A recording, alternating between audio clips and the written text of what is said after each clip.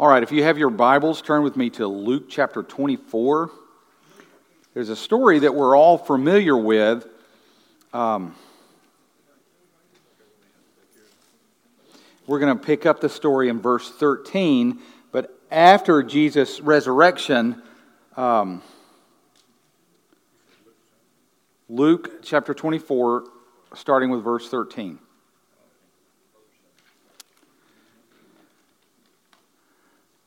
And it's on your notes.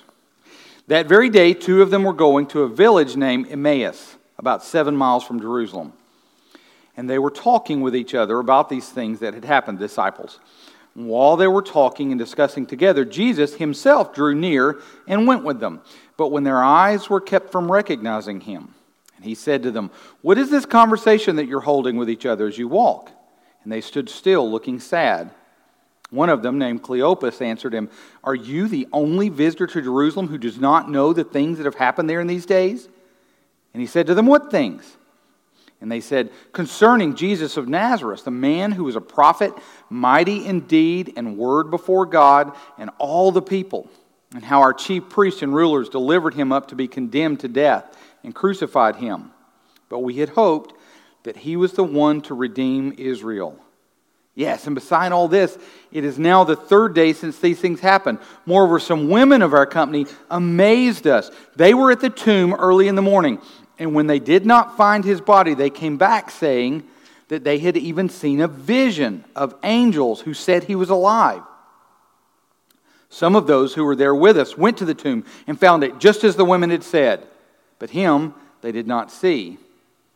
And he said to them, "O foolish ones, and slow of heart to believe all the prophets have spoken.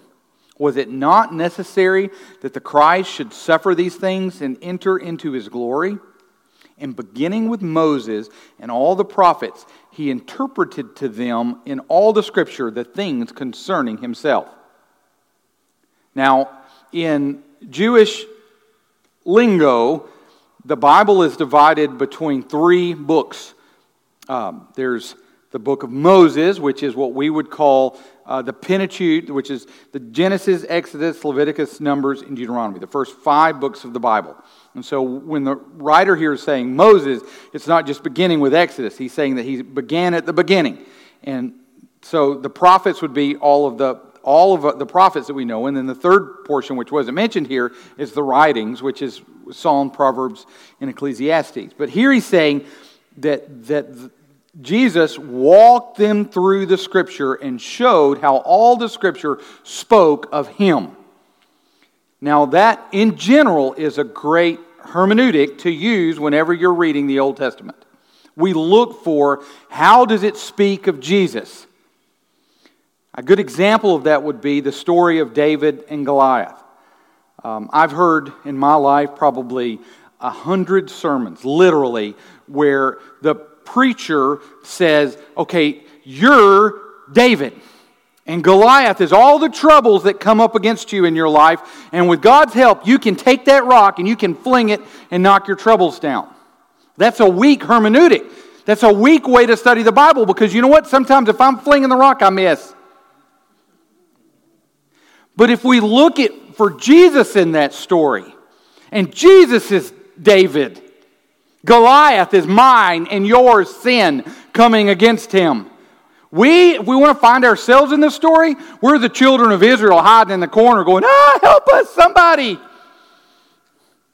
And so Jesus comes up with the Father's help. He's going to win every time.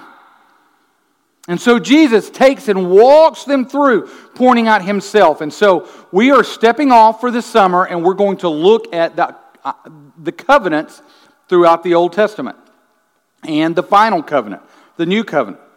And we're going to see Jesus woven through the Old Testament. Now, there are multiple covenants in the Bible. And those covenants are not the central theme of the Bible. I think we see that the central theme of the Bible is that God spoke. Hebrews chapter 1 says, and in former times, in past times, God spoke to us through the prophets. But in these last days, He has spoken to us by a Son. And so the whole thrust of the Bible is God breaking into human history. But the covenants are, well, let's just read the quote here. The covenants are not the central theme of Scripture. Instead, the covenants form the backbone of the Bible's meta-narrative, and we'll come back to that. And thus, it is essential to put them together correctly in order and accurately to discern accurately the whole counsel of God. Now, the meta-narrative is, what is you have a micro, something small, and then meta is big. So if you want to understand how is it that God is working through the sweep of human history, that meta-narrative, that big picture look at the story, then covenants are a great way to see how God has communicated throughout the Old Testament. There are multiple covenants. There are the one that we're going to look at today, which is some call the covenant of works, some call the Adamic covenant, the covenant with Adam. The one next week we'll look at the covenant that God had with mankind through Noah, the Noahic covenant, and then we'll see the covenant with Abraham, and then we'll see the covenant with the children of Israel with the law, and then finally we'll look at the covenant, the new covenant. That Jesus, when He was giving the Lord's Supper, said, "This wine is representative of the new covenant in my blood." And so we're going to look at all of those, and we're going to see how Jesus Christ is the same yesterday, today, and forever. But we're also going to see how God interacts with humankind. So covenants, let's define covenants as we get started. A covenant is a chosen relationship in which two parties make a binding promise to each other. A covenant is different from a contract because it's a personal relationship which both parties voluntarily enter into. A better example than a contract would be a marriage covenant, because both parties in a marriage covenant are agreeing together that they're going to do something. I love doing weddings because in fact, I think I mentioned here that I had a young lady come to me who was not a believer, didn't claim to be, didn't grow up in the church. She just wanted, and I will quote her, she said, "I just wanted a real preacher to marry me." Now, I believe that the marriage covenant is a covenant between two people together with God. I don't think that the covenant is necessarily between the two people. It's between those two people and God, saying that we are going to become one flesh. And so I said, I won't do a wedding unless you're willing to go through several weeks of marriage counseling. And she said, "Oh yeah, we'll do that. That's fine," which gave me a great opportunity to share the gospel. And so I married them. Now, I will not marry a person that's an unbeliever who doesn't have any claim to Christianity and a believer, because the Bible is explicitly says that that's wrong. So I wouldn't participate in that. But there's no biblical reason for me to say that I wouldn't marry two people who are non-believers. In fact, that gives me an opportunity to speak into that marriage. And I told them, I'm not a counselor, I don't have an LPC. I'm here to tell you what the Bible teaches about marriage. And so we spent a lot of weeks together just looking at how does the Bible teach us a marriage is supposed to be, to be, and that they may have taken that and ran with it or not. But I believe that marriage is a covenant that you step into, and that's a beautiful picture of the covenants that God has. Both parties agree, and so kind of the premise of a covenant is that there are things that are blessings, or the positive side, and then there's the negative side. Now, none of the covenants are exactly alike. They're different. Some covenants in the Bible, the language indicates, and you can see that the covenant is between a person of higher authority and a person of lower authority. We have biblical examples. An example of that would be the Israelites in a covenant with the Gibeonites, a covenant between two people of equal stature. And the wording is different. The agreements are different. All of the covenants that we're going to look deeply into are the covenants that are established between a person of higher authority and a person of lower authority. We clearly are the people of lower authority, and God is the person of higher authority. Now, some scholars have taught that covenants always presuppose an already existing relationship. The story I mentioned before with the Gibeonites showed that that's not the case, because the Israelites didn't know that they were entering into a covenant. Covenants have both conditional and unconditional elements. There's some parts of it that say, if you do, conditional means, if you do these things, then this is what's going to happen. If you do these things, this is what's going to happen. And then there are some aspects of covenant that are unconditional. No matter what you do, this is what's going to happen. In the Noahic covenant, God said, I am never going to destroy the earth again with a flood. We can't be wicked enough to make God go against what He said He would do. So that's an unconditional aspect of that covenant. God's not going to destroy the earth again with a flood. And every time you walk outside and see a rainbow, you can be reminded of that. I have always made it a habit with my own children and any other kids that I've got around that if we see a rainbow, I go, what is that? And they'll say, it's a rainbow. And I'll say, why is that there? And I made sure that my kids could always say, I would always say, whose rainbow is that?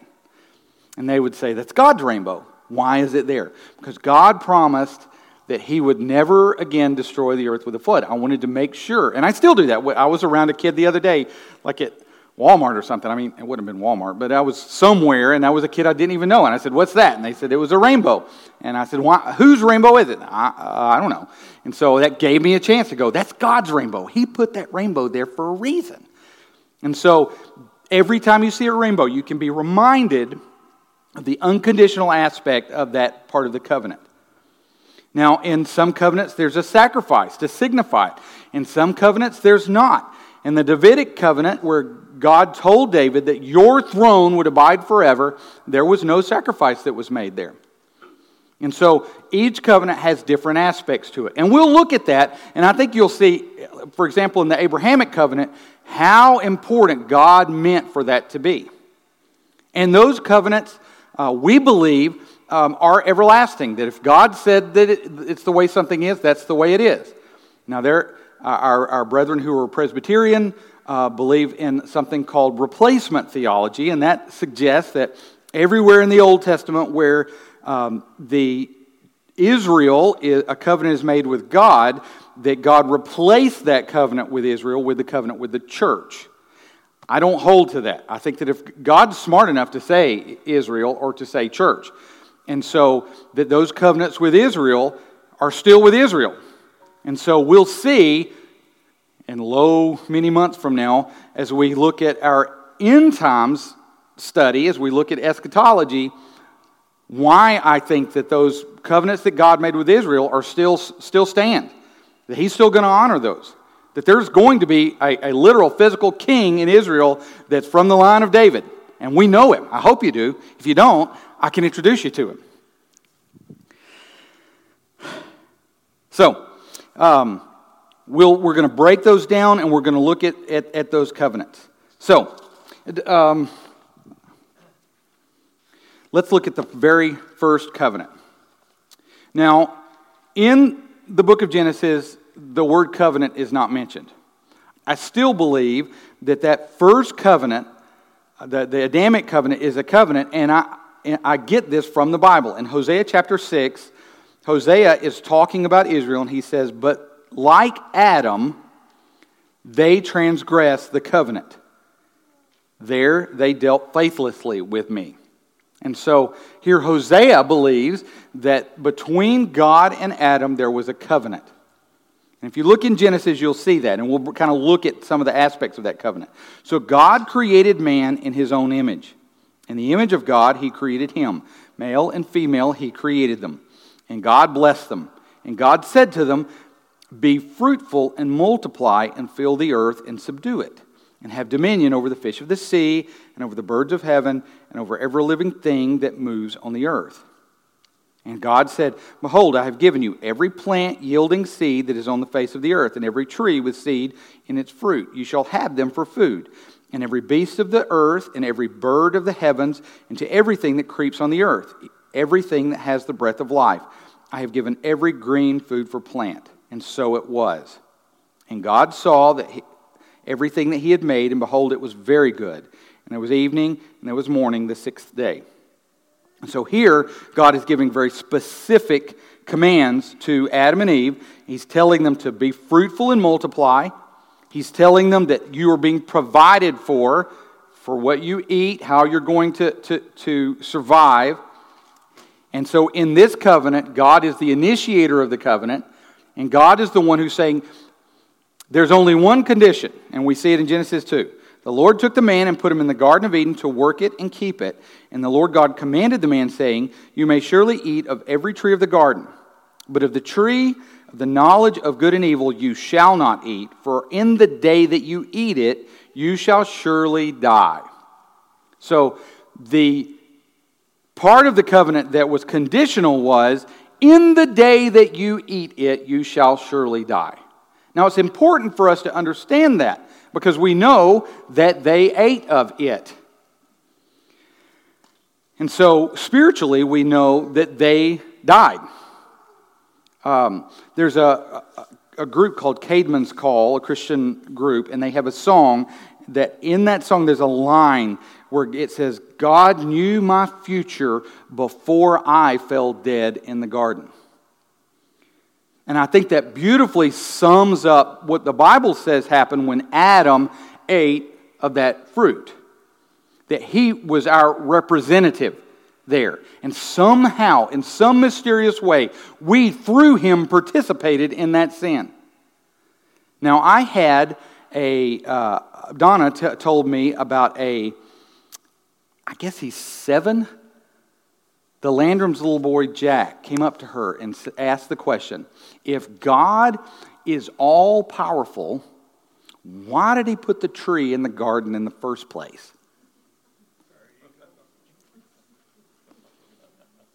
Out of the mouth of babes. So what would you have told him? Why? I think it's a test. If they would obey. But if God is... When we did our study of theology, God is all-knowing, so he knew they were going to fail the test.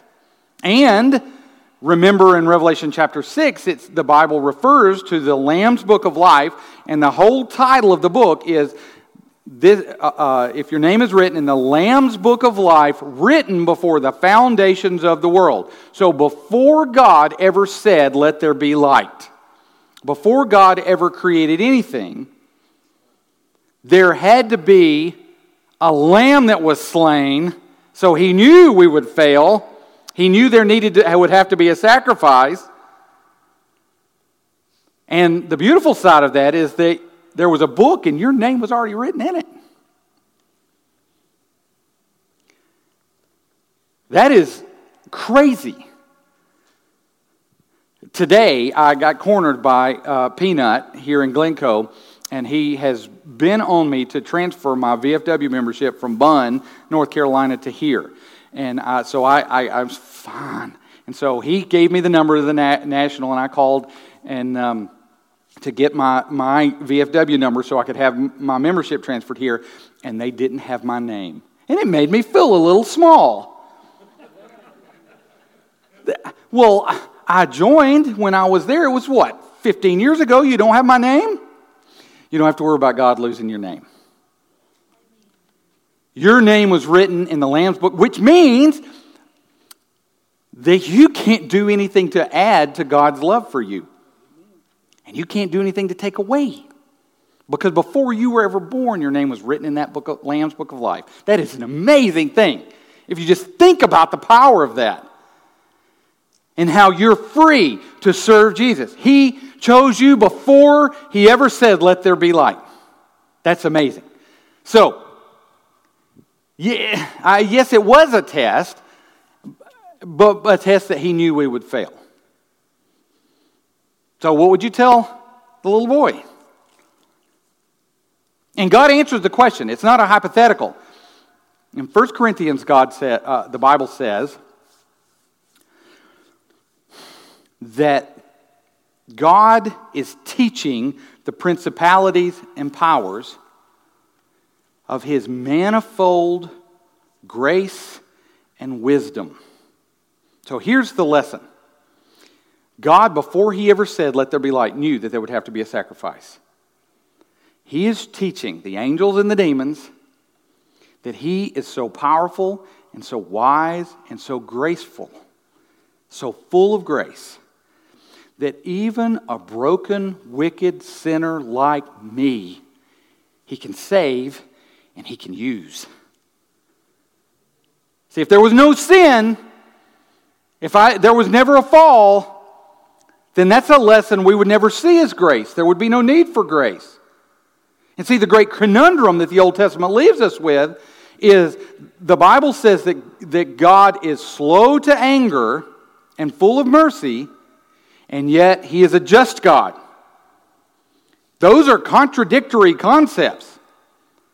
I just read a story today in a magazine, a law enforcement magazine, that was saying that there's a particular judge in Minnesota, or it was one of the M states, maybe Maine, I don't know who, an older man, 70 years old, raped a little boy who was 5. And the judge gave the man 5 years probation. And this particular article was saying, how is that just? We need justice. And we all look at the world and there is a lack of justice. And the Bible makes it really clear that God is going to make this world end justly. His wrath is going to fall. But the Bible also says that he's slow to anger and full of grace. How in the world could he reconcile those two things? Here we see in the covenant that he made with Adam, you can have whatever you want. I have provided for your every need. Just don't eat of that tree. And the story doesn't seem to imply that there was hardly any time at all until they're standing around the tree. And Eve is looking at it and seeing that the fruit looks good. That looks good. And so mankind fell. And the way that he reconciled his mercy and his justice is that he came himself and broke into human history and satisfied through his Son the justice. The wrath that you and I deserve was poured out onto his Son. And so justice is served. His wrath was poured out, which is why the title of the book is The Lamb's Book of Life. There had to be a sacrifice. The book of Hebrews says that it's not from the blood of bulls and goats that there's forgiveness of sin. So pure blood had to be shed. For the wages of sin is death. God said, in the day that you eat of it, you will surely die. And so since Adam was our representative, every day that a human being has lived since then is a grace. I've said this before. Whenever someone comes to me and talks about the problem of pain, I always say, to me the bigger problem is the problem of joy. Why is it that Hitler could have a good day? And if you break that down, why is it that I can experience joy? I don't deserve that. I deserve the wrath of God for what I've done, the way that I've acted, the way that I raise my fist in God's face and say, I know what you've taught me, but I'm going to do what I want to do. And so instead of me having the wrath, God's grace is poured out in the fact that his Son was humiliated for us, that he took the wrath for us. And so in that, God receives the glory.